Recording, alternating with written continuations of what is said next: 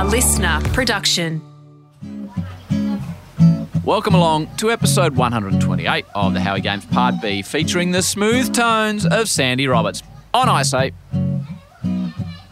the Army Reserves Cup. I want you to tell me what it was and how you went about broadcasting it, and then I want to talk to you about football broadcasting. So you would leave World of Sport. Yep. And you would go to the Lakeside Oval. Correct. And it was the reserves. It was. 7 Sport, the football specialist, proudly present today's live coverage of the Army Reserve Cup from the Lakeside Oval. Now, my first question I have for you about this, Sandy, is how the hell you knew who was playing? Because again, you don't get any player ID. There's no videos to look at, and it's the reserve. So correct. How do you know who's out there? Well, you got the team sheet, and I think initially I was calling with Lou Richards and Bob Skilton. Yep. They were just the three of us, and then in latter years that changed to Peter McKenna and Don Scott joining me with Peter Donegan on the boundary line.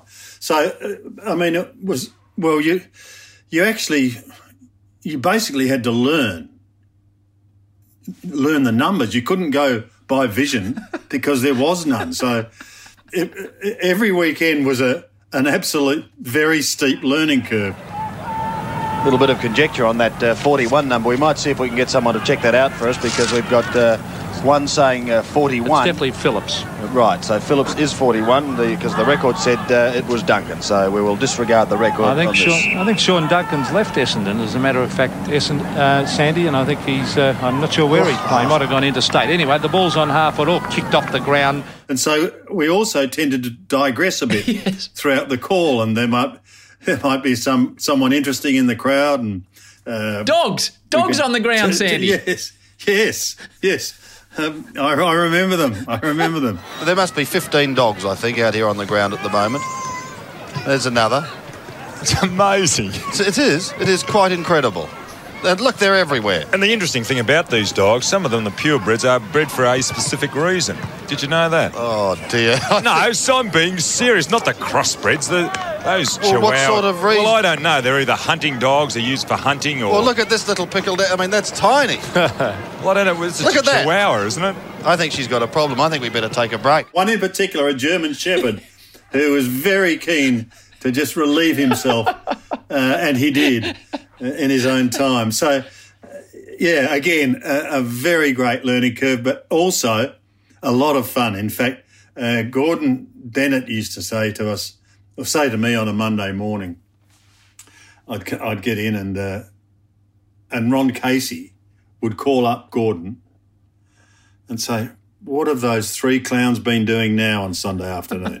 Because probably one of his mates had rung him up and said, gee, that was a bit funny, or that was, what are they doing, or whatever. But funnily enough, Howie, it rated really well. Yeah. And it continued to rate. I don't know why, but it did. And I think, it almost complemented World of Sport. It made it just a great day to sit in front of the telly and watch sport.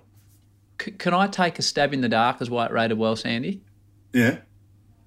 Because it was entertaining. And this is in this 2-hour chat that I'm forcing you to sit through. This is the one question that I've been ruminating on. So I've been back and watched a lot of that and a lot of your VFL calling. It was fun. Yeah. It was just so loose and fun. And now the discussion I want to have with you, I call on the radio for Triple M, and our calls are like that. I would like to think we're an entertainment product. Correct.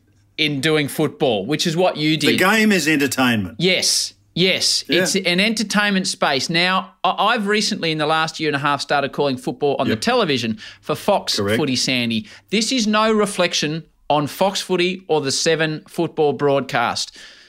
It is in nowhere near as much fun as you guys were having then.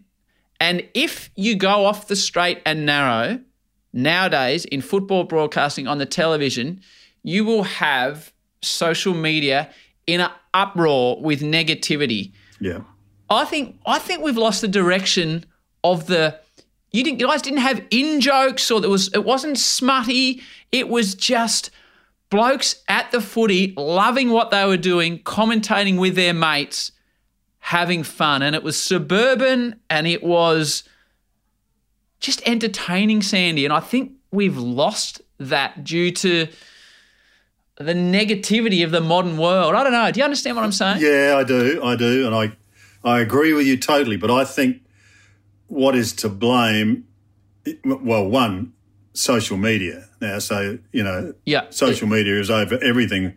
You make one tiny little mistake and it's around the country. So, but the other thing is we were, and this is credit to Ron Casey, it's the people he employed like Louis and Jack, Bob Skilton, Peter McKenna, Don Scott, all these guys. Yep. And it's Sunday afternoon. And yes, we did try and have fun. I'll grant you that. Yep. And we enjoyed it. And I think but also then, in those days, Howie, players had jobs. So many of them had jobs. And it was more the Army Reserve on a Sunday afternoon sort of epitomised suburban footy, if you like. Yeah. We had in many ways a cult following. We'd have people come stand in front of the box because you were in an open box at the Lakeside Oval. Now, so it was open to the punters around you. Yes. Yeah. Wow. Sorry. We had a roof, but it was open at the front. So there were people that could stand in front of the box, just turn around and, have a chat or abuse or whatever. Right. And I always remember one. It was I can't remember the name of the player, but anyway, at the lake where we were was on the wing in those days, and the box was just inside the ground. Now, and the ground in those days was fenced, and the toilets were outside the ground. Yeah. So we were calling this game, and it was with Peter McKenna and Don, and Peter McKenna had to go to the toilet. Right. So, he just signalled, yeah, no worries. And we kept calling. And while he was out of the ground, relieving himself, I think South Melbourne got a free kick in front of goal and, right in front, kicked the goal. So McKenna's come back and we've come out of a break, and I just said, welcome back to the Lakeside Oval. Peter McKenna, South really making a game of this. Tell us about that magnificent goal. Well, it was the simplest goal in the history of the game. So Pete, he was just absolutely flabbergasted. He hadn't seen it. He didn't hear the crowd or anything. So that sort of told you what the Lakeside Oval on a Sunday afternoon was like. What number's 32, Glasgow, didn't he? So who have we got out? We got Perovic. Marku. Well, let's wait and see where the Corcamilis is out, because he's supposed to be injured. Who won the toss? Murphy in the forward pocket. Well, Carlton are kicking towards the scoreboard end. What's that in, Bobby? That's a Robert Heatley stand. I'll learn this one, no. Fitzroy to the Robert Heatley stand in. All right, good game today, boys. Let's really get it up. Well, I use the term loosely. Sevens big league cameras are at Princes Park for the clash between Fitzroy and Carlton. The Blues wanting the double. Right, let's get to what was it called? The Sevens big league coverage. Yes.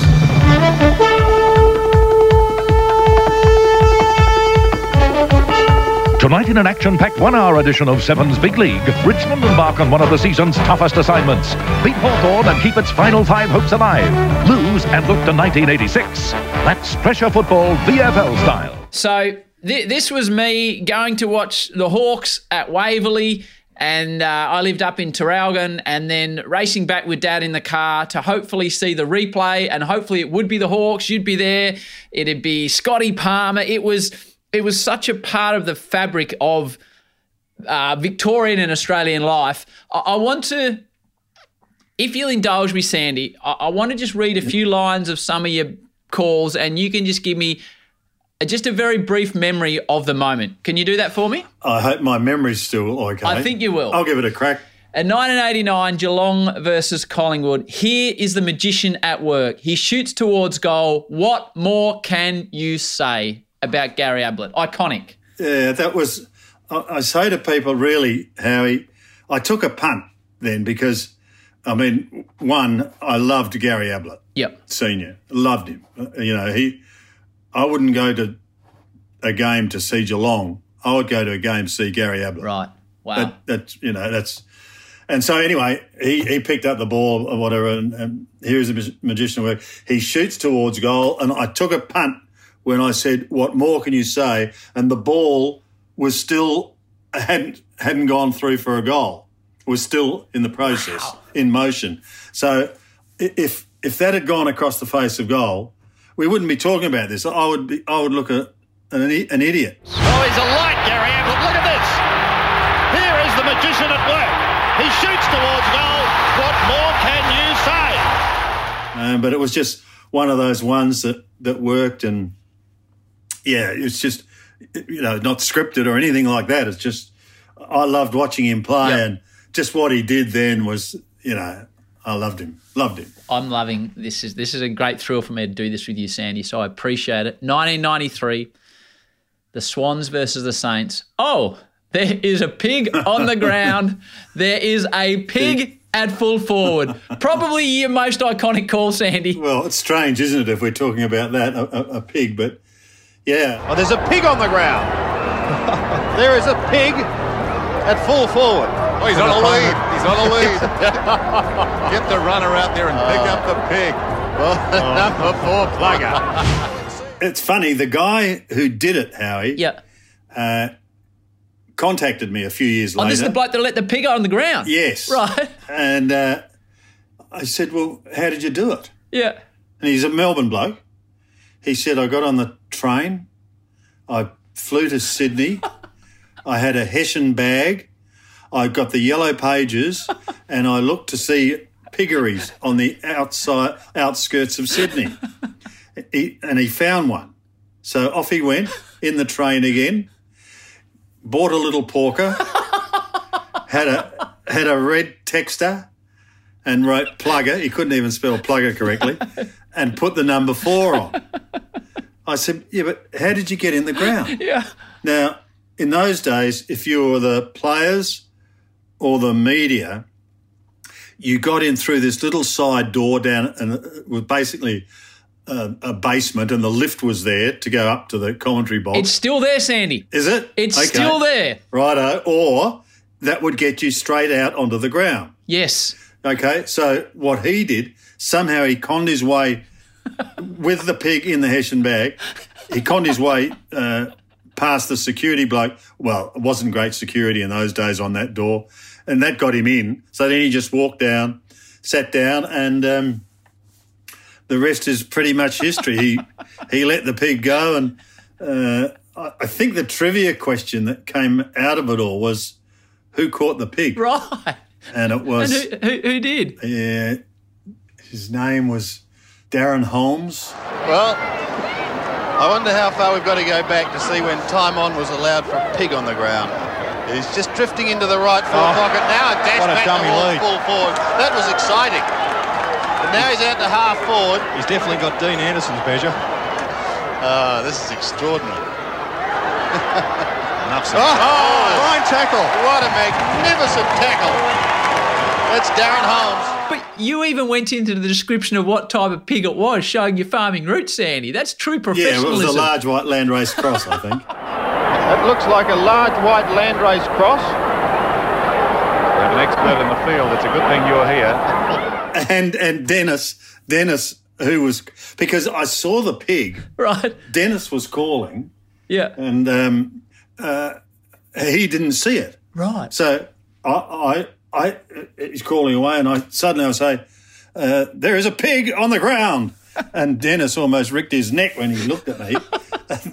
and I think he actually said, after I'd said it's a large white landrace crossbred, he said, I'm glad you're here, Sandy, because I don't know a lot about pigs.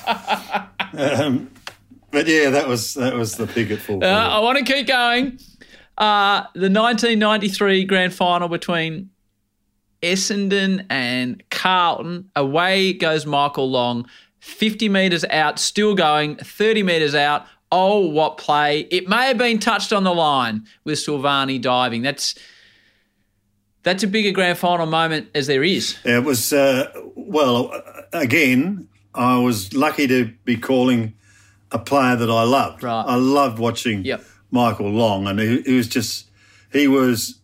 epitomised the excitement machine, and you know what it's like. It's a grand final, so you're going to be pumped, you know, whatever happens, but it's probably magnified because it's a grand final, and it was. I thought perhaps you better ask Sauce if, in fact, did he touch it?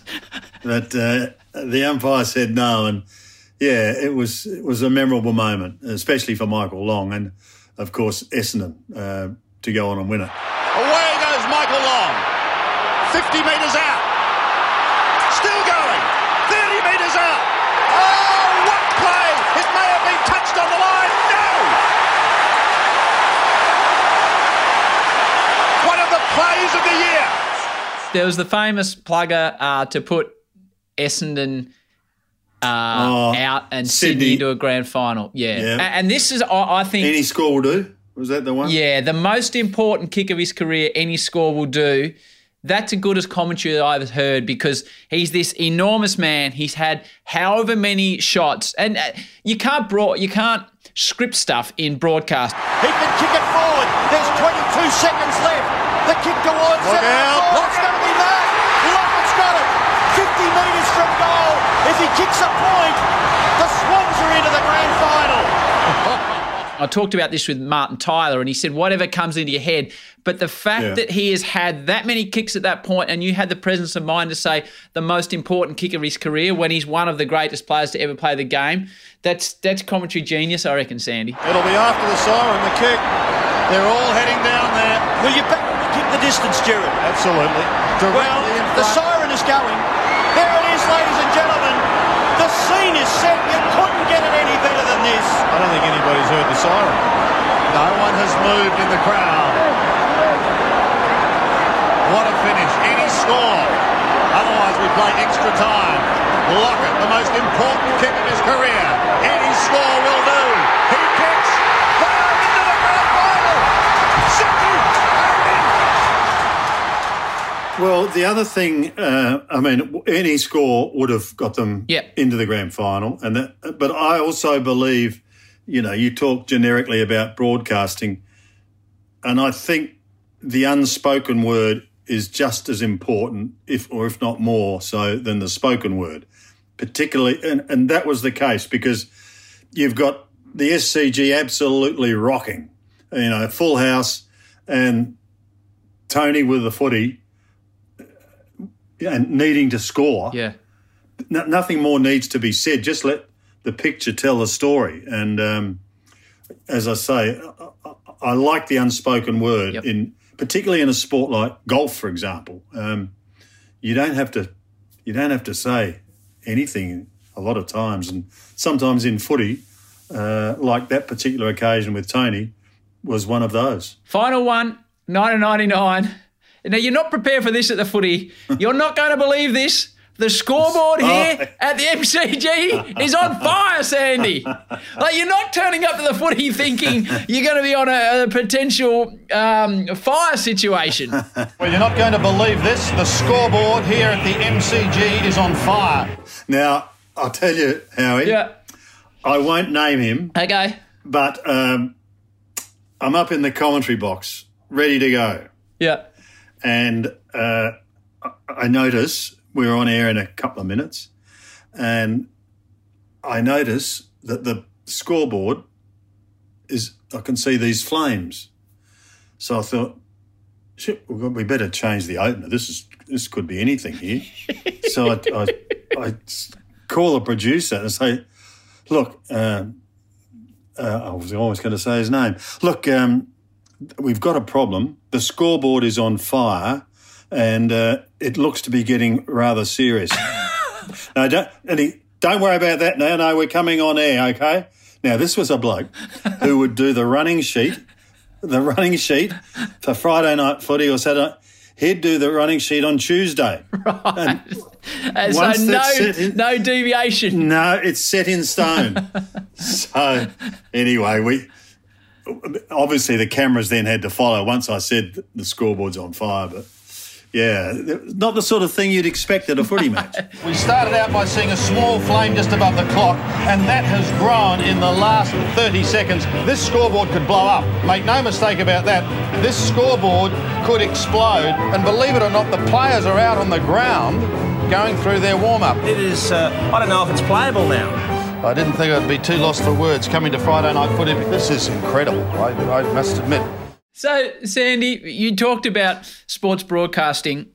I reckon it was, I don't think it was a golf tournament. I reckon it was the Jack Newton Classic. And you won't remember, but I was a young bloke at Channel 7 back in the Sports World's days. Yep. And I had to produce you doing a series of links. And I'm sure it was the Jack Newton Classic, which was up there on the coast and all these celebrities. And so I was holding the flecky ball and the camera was ready, and I thought, well, I can't really help Sandy here. He's the man. So you would have had to say, hello and welcome, this is where we are, and then we would have repositioned. Now it was day 3, and I'd never seen anything like it as a young man, Sandy. You just went bang, bang, bang, bang. And what would have been for a mere mortal 3 hours to do, you knocked off in half an hour. And I thought to myself, there's nothing I can do to get to a situation where I could do that. That is the most phenomenal television one-take stuff I've ever seen. I'm sure you could do it, Harry, by the way. Well, now, with experience and practice, I realise that's how you do it. Yeah.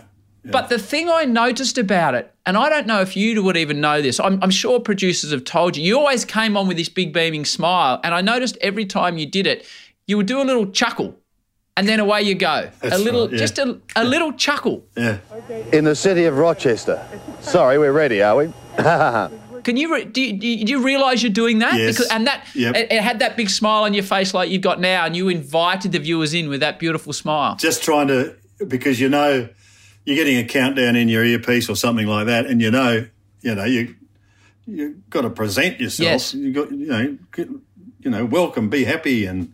So, yeah, and away you'd go. That's it. That's it. And bang. That's it. And you would invite yourself into the lounge room. So further to that, yeah, you were just so smooth and always seemingly unruffled. What do you reckon the key to, we'll get to commentary, but what do you reckon the key to television broadcasting is? Because there's been no better, Sandy. But, no, I think, yeah. I think... being natural. Don't try and be someone you're not. The public aren't stupid. They can pick someone who's not genuine or natural, and I think you'd find that those people struggle to survive in the industry. But if you're, like I credit the way that I broadcast and everything to a mixture of, Ron Casey, Lou Richards, Jack Dyer, those old callers like Butch Gale, Mike Williamson. If you put all them in a blender and mash them up, that's what I would like to think that I came out as. Yeah. And then football commentary, sports commentary. Let's look at football. Yep. What do you reckon the key to broadcasting football on the television is? Well, sadly, it's been very different in the past couple of years for obvious reasons, the COVID, and now that networks are tending to call off monitors, and which again is so disappointing. but I can understand the financial constraints. I think the key, it comes back, I still think, because there's so much money in the game now, everyone's a lot more serious. Yes. Add to that social media, and people are very wary of what they say and what they do.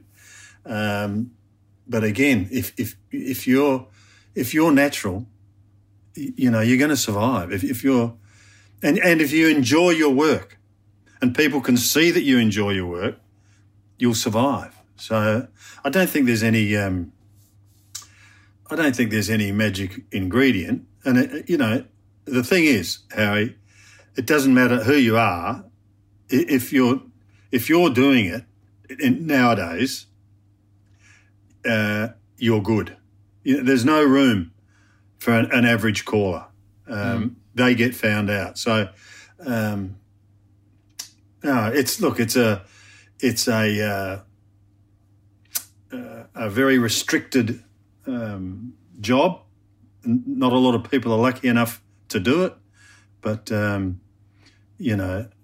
everyone that I know that has done it has loved it, and I think it shows. It's a tremendous privilege, isn't it? Really, to be able to talk about sport in people's lounge rooms and get paid for it. Wow. People. We should never forget how fortunate we all have been. I mean, you get paid to go and sit and watch an opening ceremony in, Barcelona. Could you go and do a grand final with 100,000 people? And it's just, you pinch yourself. Frequent listeners to this show, Sandy, know I have a couple of kids who I inform them about the guest, and then they fire in their own question. Okay, so you are firstly going to get my daughter, who is 11 years of age at the moment. She is in homeschooling again, Sandy, due to the situation we are in Victoria. What's her name? Her name is Sky. Right. But she operates under the nickname, we love a nickname in this house, Sandy, of the Pickle. Oh, that's a bit harsh. No, she likes it, Sandy. She likes it. So we've spent an hour and a half pumping you up. But the Pickle knock me down. The Pickle cuts to the chase. So this is, here you go, Sandy. I hope you can hear this. Okay. Hi, Sandy. Pickle here. Dad showed me videos of you commentating. You were amazing. So smooth. Whenever Dad makes a mistake on the radio or the telly, we tease him about it when we get home. What's your biggest stuff-up that you've ever done on air? Thank you, Pickle. Someone's got to bring you back to earth, Sandy. I've spent an hour and a half pumping you up beyond the belief here. Well, you know what it was. But I wish it would go away, but it won't. It's 37 years old. So, Pickle, I was at the Mount Gambier races hosting their 2-hour cup coverage. Yes. Which consisted of a hurdle race and the cup itself. And each year the Mount Gambier Club would invite a guest, a special guest, and that was usually in the form of a Miss Australia, a Miss Victoria, Miss South Australia. And that year was 83 was also the case. And they invited Miss Australia, Leanne Dick, down, and I arrived at the track and we had a production meeting. I had to pre-record an interview with her. That was in the can. So we went to air. I was in the mounting yard, which, as you know, when you're hosting in a mounting yard, it's tough because your lead could go at any time, or your mic, whatever. Anyway, so we got on air. I introduced the Leanne interview. That went to air. We went to a break, came back. They had a couple of other interviews, and it was almost time for the hurdle. So I said, righto. And then all of a sudden, there was a bit of movement, and I noticed a vet had come out and whatever. Anyway, a horse had thrown a plate.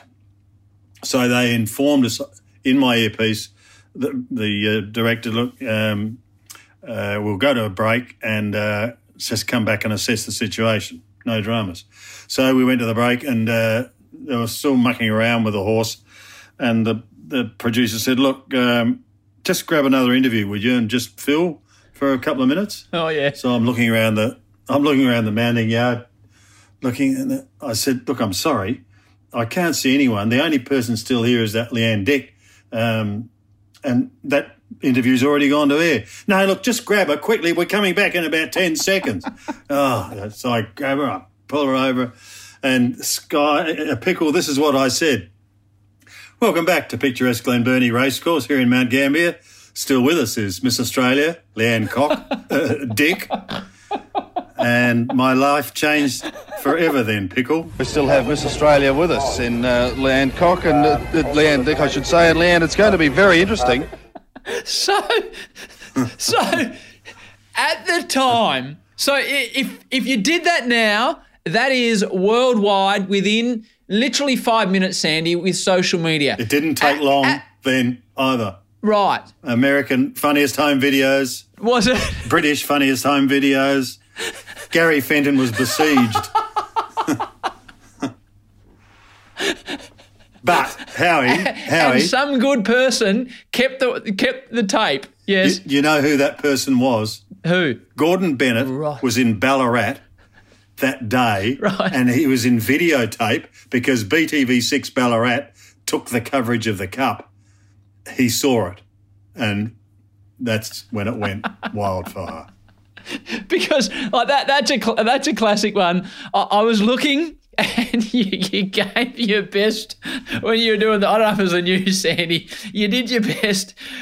My wife and I never get daylight savings right, whether to go backward or forward. Yeah. And you've rolled it out in the news and confused the whole state. Where was that? Was that on the 6 PM night? Where was that? Correct. No, that was in the studio, South Melbourne. Today, Saturday, the 30th of October. Mal will be back at 6 o'clock tomorrow evening with the next edition of 7 National News. Don't forget to put your clocks back 1 hour. And then I look, Wayne Foster-Nelly was the floor manager, and you can see my eyes dart over to him. Not back, forward. Forward 1 hour. Before I say goodnight, don't forget, put the clocks back and watches back 1 hour before you go to bed tonight. And, in fact, don't put them back 1 hour, put them forward 1 hour. That's how confused I am about daylight saving. Forward 1 hour. From the news team, pleasant viewing, good luck with the watch changing, and good night. In the end, I almost said, "Look, do whatever you like. I'm off." just on the news, which is it's a very foreign environment. People think you're in this massive studio, and it's often a tiny little cramped studio. There's a couple of cameras, and you've got to bring the vibrancy into people's rooms. You, Sandy, went beyond what most sportscasters did, whether it was Jennifer Kite or Peter Mitchell. Like, you'd throw stuff back to Mitch almost to throw him off that serious newsreader scent. And it's the news and it's serious, but you made it watchable and you made it fun. It goes back to that footy. You were covering the sport, so you could afford to have some fun, but it was just, again, you were just warming yourself into people's lounge room. I used to love it. Yeah, I didn't want to do it all the time, but I wanted to make a point that, one, sport is entertainment and news is serious business. We know that, but there's so much bad stuff going on in the world of news that it's nice if you can lighten it up. I mean, I remember we were doing the races, and I love Jen Kite, but she's not a racing fan, and so as a throwback, I said, "That's it. For sport tonight, Jen, don't forget, on air tomorrow at 12, 8 big races at Flemington." And she said, "Yes, I'm really looking forward to that." And I said, "Liar, liar, pants on fire." A class act who delivers with warmth and a unique brand of humour. Liar, liar, pants on fire. Thank you, son. What did you just say? And it just broke her up. And people love that. More of Sandy in a moment. For obvious reasons, I love the episodes involving sports broadcasters, as it's a fair old chance for me to learn from some of the best. We've been lucky enough to feature the great Dennis Cometti on episode 5, Phil Liggett, episode 31, funny man, Ray Rabs Warren, the voice of rugby league, episode 54, Martin Brundle, F1 icon, episode 93, Ian Smith, the happiest bloke on the planet at the moment, episode 94, and Mr. Football himself, Martin Tyler, on episode 111. Also, back on episode 33, we featured a bloke called Bruce. And when you're as big as Bruce, you really only need one name. But like all of us in life, Bruce faced choices along the way. My life could have gone one of two ways, I reckon. If I'd stayed in the public service, I'd be unfulfilled. I'd be probably a heavy gambler and a heavy drinker and frustrated. I'd still have an innate happiness about me because I've always had it. It's what I was born with. But I'd be unfulfilled. So, how lucky am I, eh? That's the legend that is Bruce McAvaney. Go back and check out episode 33 of the show. Alrighty, let's get back to Sandals. Now, Sandy, you've faced the question from the pickle. Now you get my 9-year-old son. His name is Mac, but he likes to operate as the Big Penguin. Don't ask questions, Sandy. Here he goes. Hi, Sandy. Big Penguin here. My dad is my favourite commentator. That might sound a bit biased, but anyway, and my second favourite commentator is Mr. Cricket. In other words, Mike Hussey. But what I want to know is, what's your favourite commentator to listen to? Penguin, that's a tough question. I go back a long, long way to my all-time favourite. Your dad will know a little bit about him, but his name was Lou Richards, and he had a passion for the game. You could tell that he was natural and he was an entertainer, and he was great to work with, except he'd always spill his coffee over my notes. But he's probably my all-time favourite. In today's group of callers, they're all good. They have to be, otherwise they wouldn't work. But I like, again, people that are natural and you can tell they're having fun and like being where they are behind the microphone. That includes your dad, James Brayshaw, Dwayne Russell from Fox, very good and very accurate. So they're my top three, but I'm afraid Louis takes the cake. Oh, and Penguin, great nickname. Your golf commentary, Sandy, I'm knocking through a few topics here. I used to be when Ten had the golf, I had the great pleasure of being the on-course golf reporter, and I loved it. You're out there amongst it. Yeah. And then there was a World Cup of golf, and Lee Diffie had left to go to the United States of America. He was our lead golf caller, and the boss at the time, I think it was David White or David Barham, said, "You're going to have to commentate the golf." I said, "Oh yeah, I'll do the on-course." They said, "No, you need to commentate it. It's a one-off event, the World Cup of golf." And I remember thinking, "Oh gee, I'm going to be in there with Ian Baker Finch, world's most warm man to be on air with, and Wayne Grady, world's nicest bloke. But if you get it wrong, grades will tell you've got it wrong." And you know what I did, Sandy? I looked up Sandy Roberts Golf YouTube and I watched how you commentated golf, because I thought, well, Sandy, he's never played in the British Open. He's like me. He's a normal punter, and we're going to have to talk about golf. Oh. He's given it a decent old spank. Oh! God. How the hell did that stay up? Because when they hit him dead centre, and that was dead centre, they usually drop in. And there's a great clip of you with Norman and Lee Westwood at a presentation where you're joking with his fiancée. I'd like to thank my caddy. I think he's still in a job after the last 5 weeks. And I'd hope to see a few of you, maybe not all of you, but a few of you back at Royal Adelaide next year when I try and defend the title. Thank you.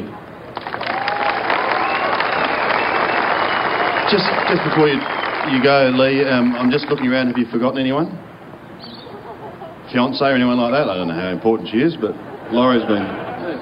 She's always a bag of nerves. She doesn't help at all. Doesn't she? Can you just fill us in on what's happening? Because am I right saying you were going to get married, before the Masters? No, the week of the Masters. The week of the Masters. But I decided to play golf instead. Decided to play golf instead. Well, there you go. Anybody disagree with that? Any men disagree with that? She's just a bit keen to know how long does she have to wait?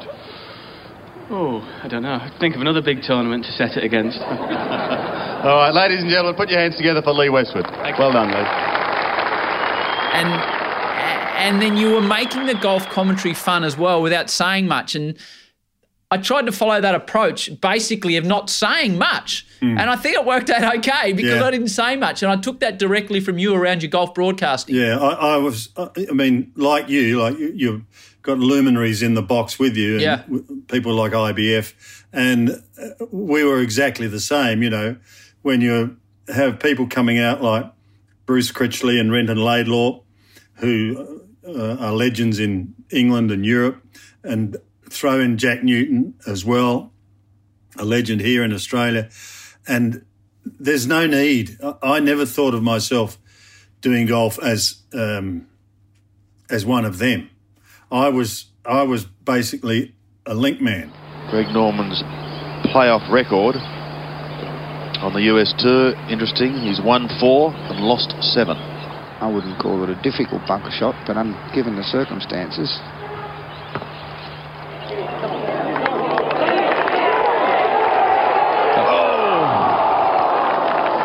That was one brilliant shot.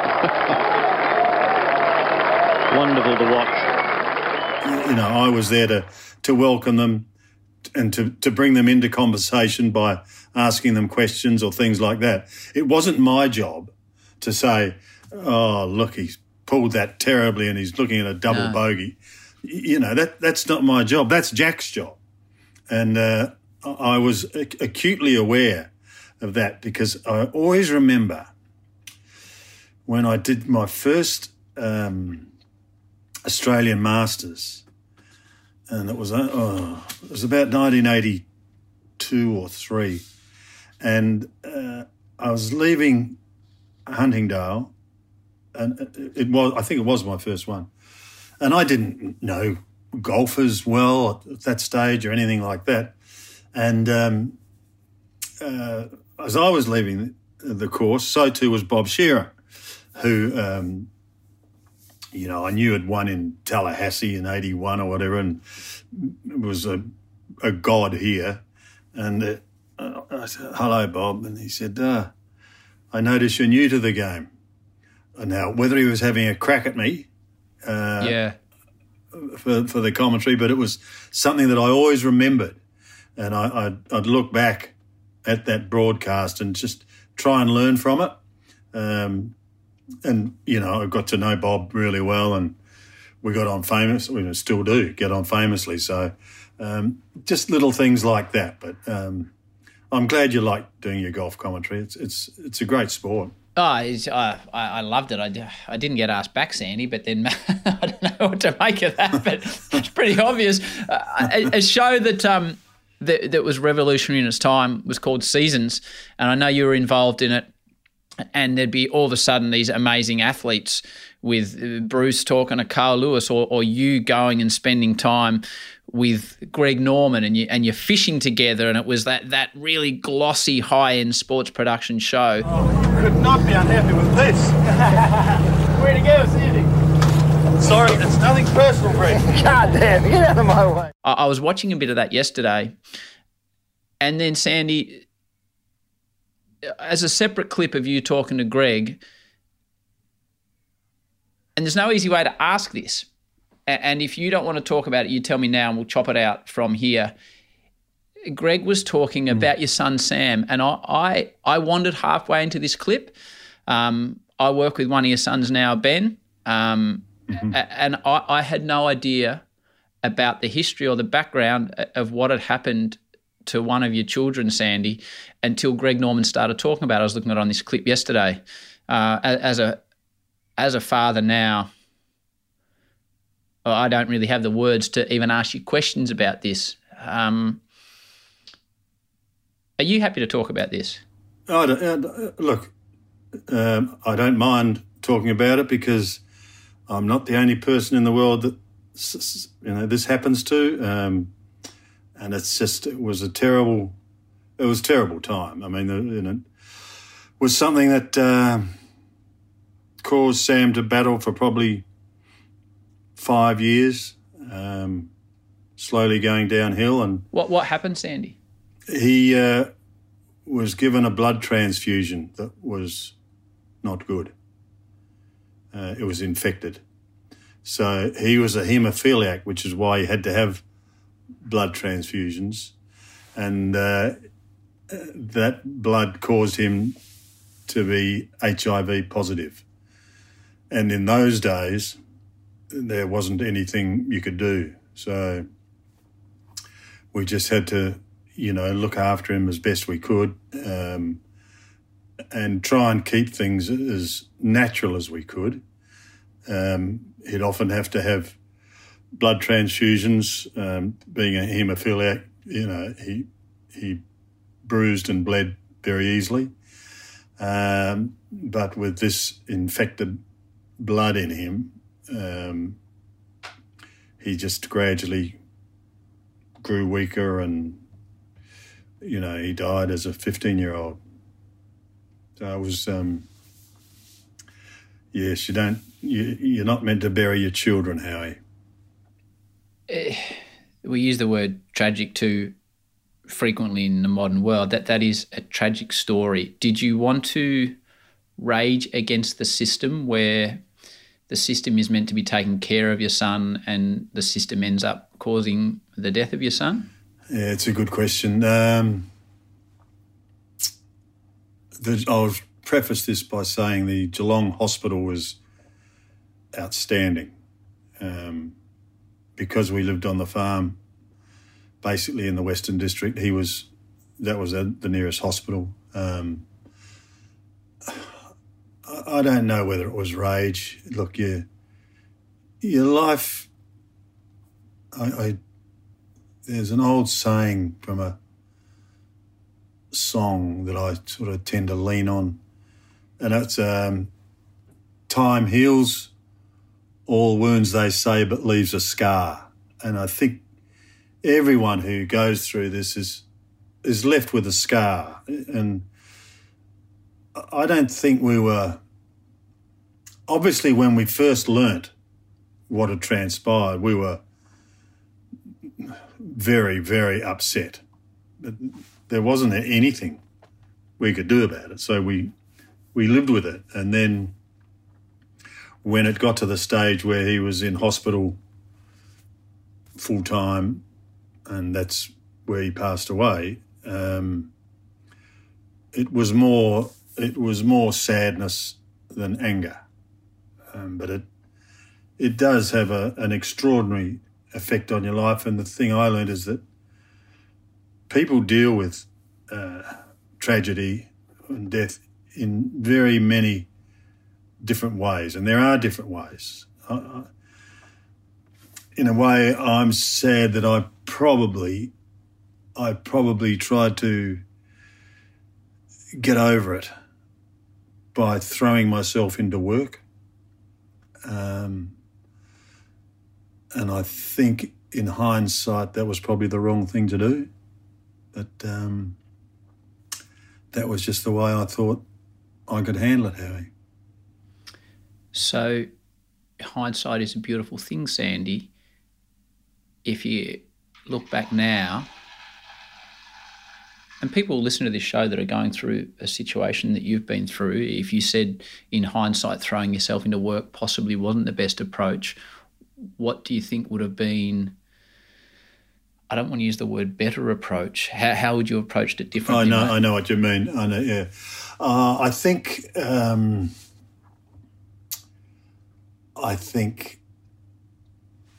being closer to my immediate family by not shutting it out, just talk about it, realise that they are going through a really sad time as well as you. So, make them feel that, yes, you understand how they're feeling. That's probably the one thing I think. Be more inclusive but as I said to you before, it's all very well to say that, and no one can know which way to go until something like that actually happens to you. You know, there's not a script that you pick up and read and this is what you do. It's how you are as a person will dictate how you control it. So yeah, if I did want to change, that's what I'd do. Sandy, let's move on from a devastating topic. Where do you find yourself in the world now? You're a husband, you're a father, you're a grandfather, you're retired. I rang you a couple of weeks ago and you said you're loving life. Where does life find you now, and what's your frame of mind? Oh, my frame of mind's good, Harry. Look, they say timing is everything. Well, I think that my timing in my retirement couldn't have come at a better time.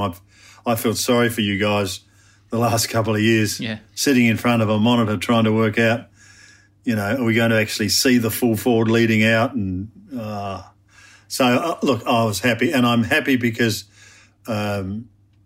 it was a period where my son, another of my sons, Angus, finished his schooling and started university, so that's keeping us all busy.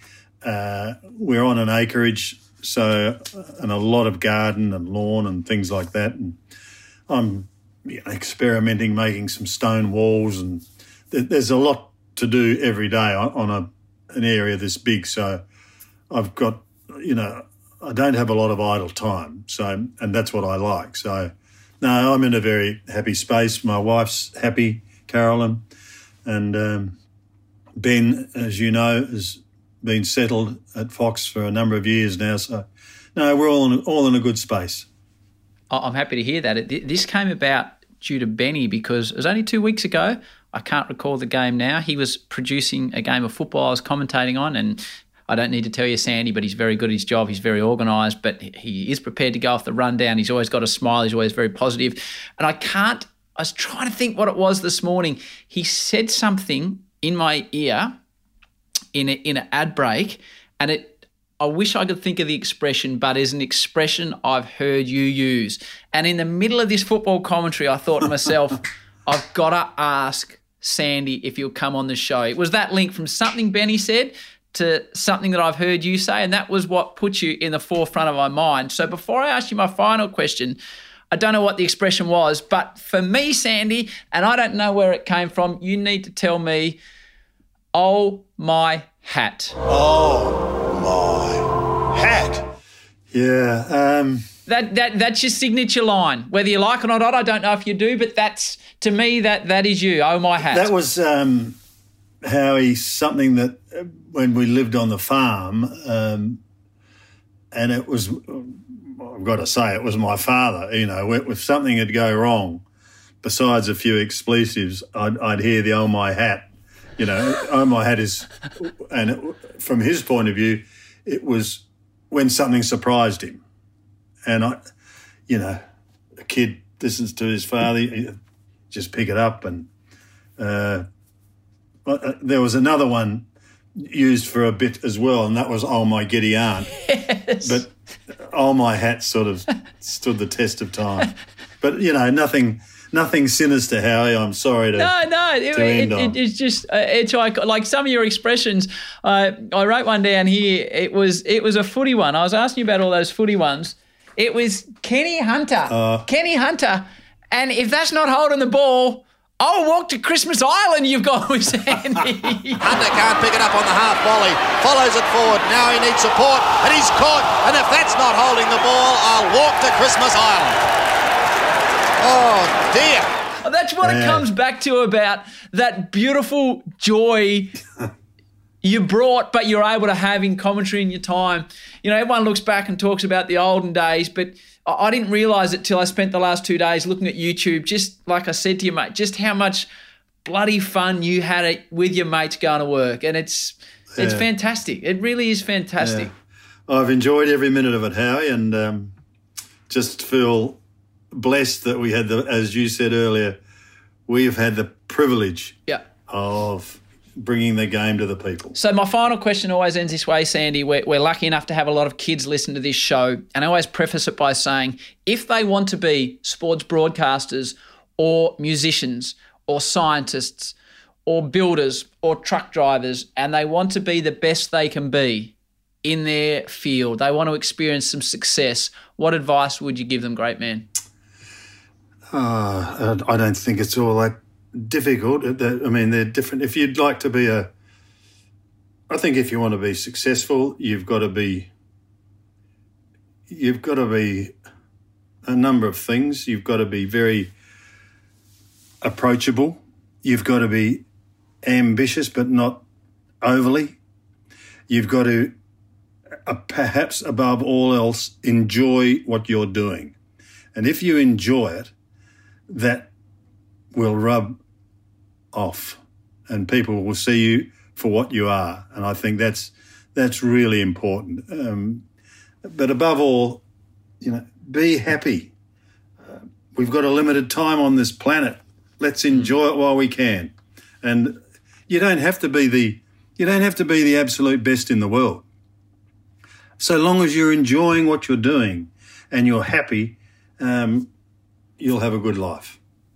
I love it, Sandy. What's it been like for you? I've taken you through my childhood with your work and career. What's it been like to look back about some of the fantastic things you've had the opportunity to do?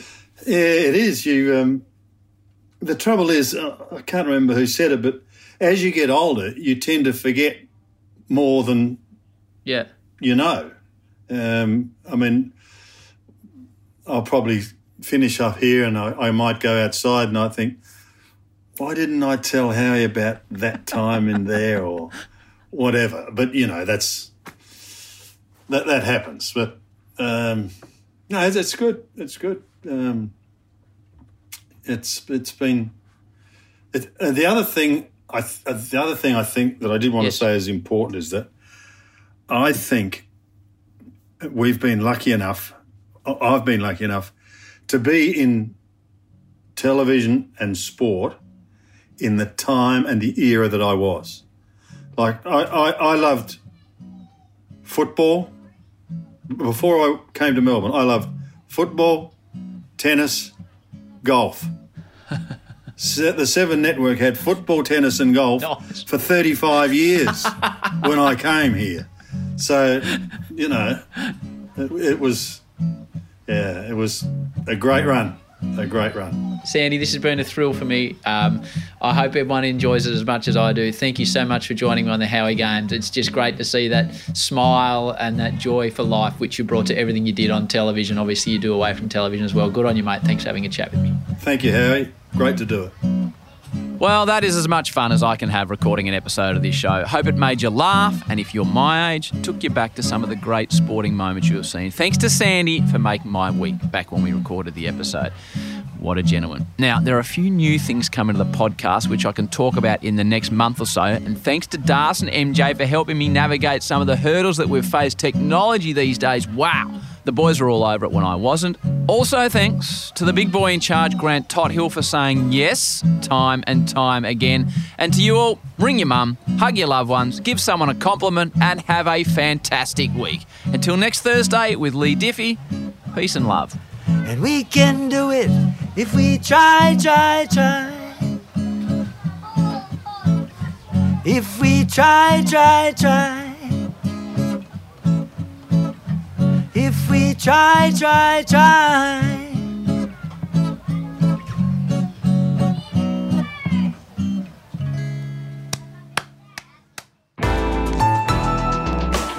Listener.